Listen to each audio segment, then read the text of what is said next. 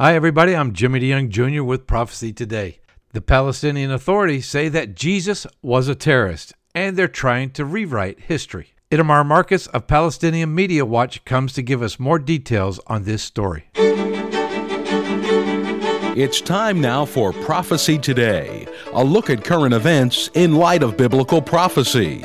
Now with the latest news update, here's Jimmy DeYoung. Title of the article was Palestinians Reinvent Jesus in Their Own Image as a Terrorist. Tell me a little bit more about how you found this out and what your thoughts are on this.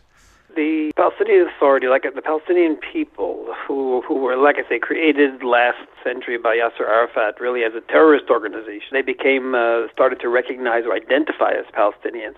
The leadership wanted to give them a history. They wanted to give them roots in the land.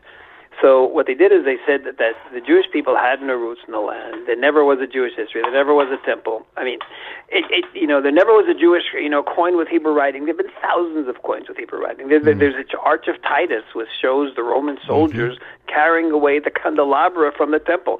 But yet the Palestinians lie to their people. They say there never was a Jewish people in the land, but there was a 5,000-year-old Palestinian people. And to give them even more prestige, they come and they say that since there were no Jews, and Jesus was a Judean, he was a Jew, once there were no Jews here, they say, well, why don't we turn Jesus into a Palestinian? And that's what they did. They created him in their own image. Now, in their image, the greatest people, the greatest Palestinians are terrorists. They're the ones who are in jail. They're the ones who get the highest salaries because they're in jail for murdering. If they're in jail for murder and they're in jail for a long time, they'll be getting 4 times the average Palestinian salary. This is what the Palestinians do. They turn the murderers, the terrorists, into their heroes, and they call them, the ones who die fighting Israelis, they call shaheeds. Shaheed's a martyr, but it's much more than just a martyr. A shaheed is in paradise, married to 72 virgins, and he brings blessings to 100 members of his family. I mean, it's this whole crazy business about the shaheed. And they said that Jesus is a shaheed, which means they're saying that Jesus is in paradise with 72. I mean, it's just it's insulting to Christians. It's insulting to Christianity. And then they also said that he's a fidai. A fidai is a self-sacrificing fighter. Well, that's the term that the Palestinians use for terrorists and terrorist murderers. So, but they, when I wrote in the article that they're creating him in their image, they don't think they're insulting him by turning him into a terrorist.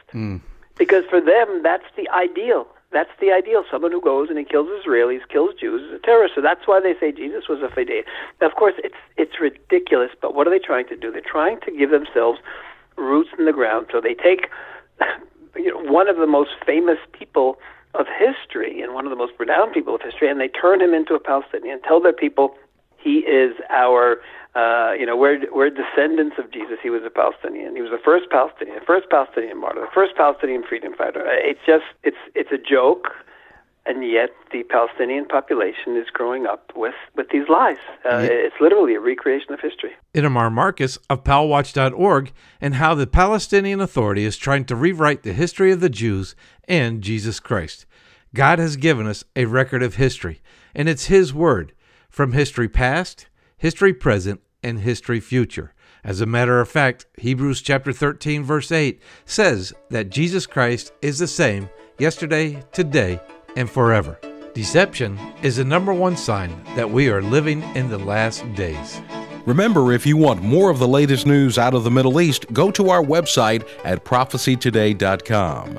There you will also find information for a better understanding of biblical prophecy as it relates to our world today. Our toll-free phone number is 8-PROPHECY-8. This is Jay Johnson inviting you to join us every Monday through Friday for Prophecy Today. Remember, the Lord Jesus is coming, and it could be today. So let's keep looking up until...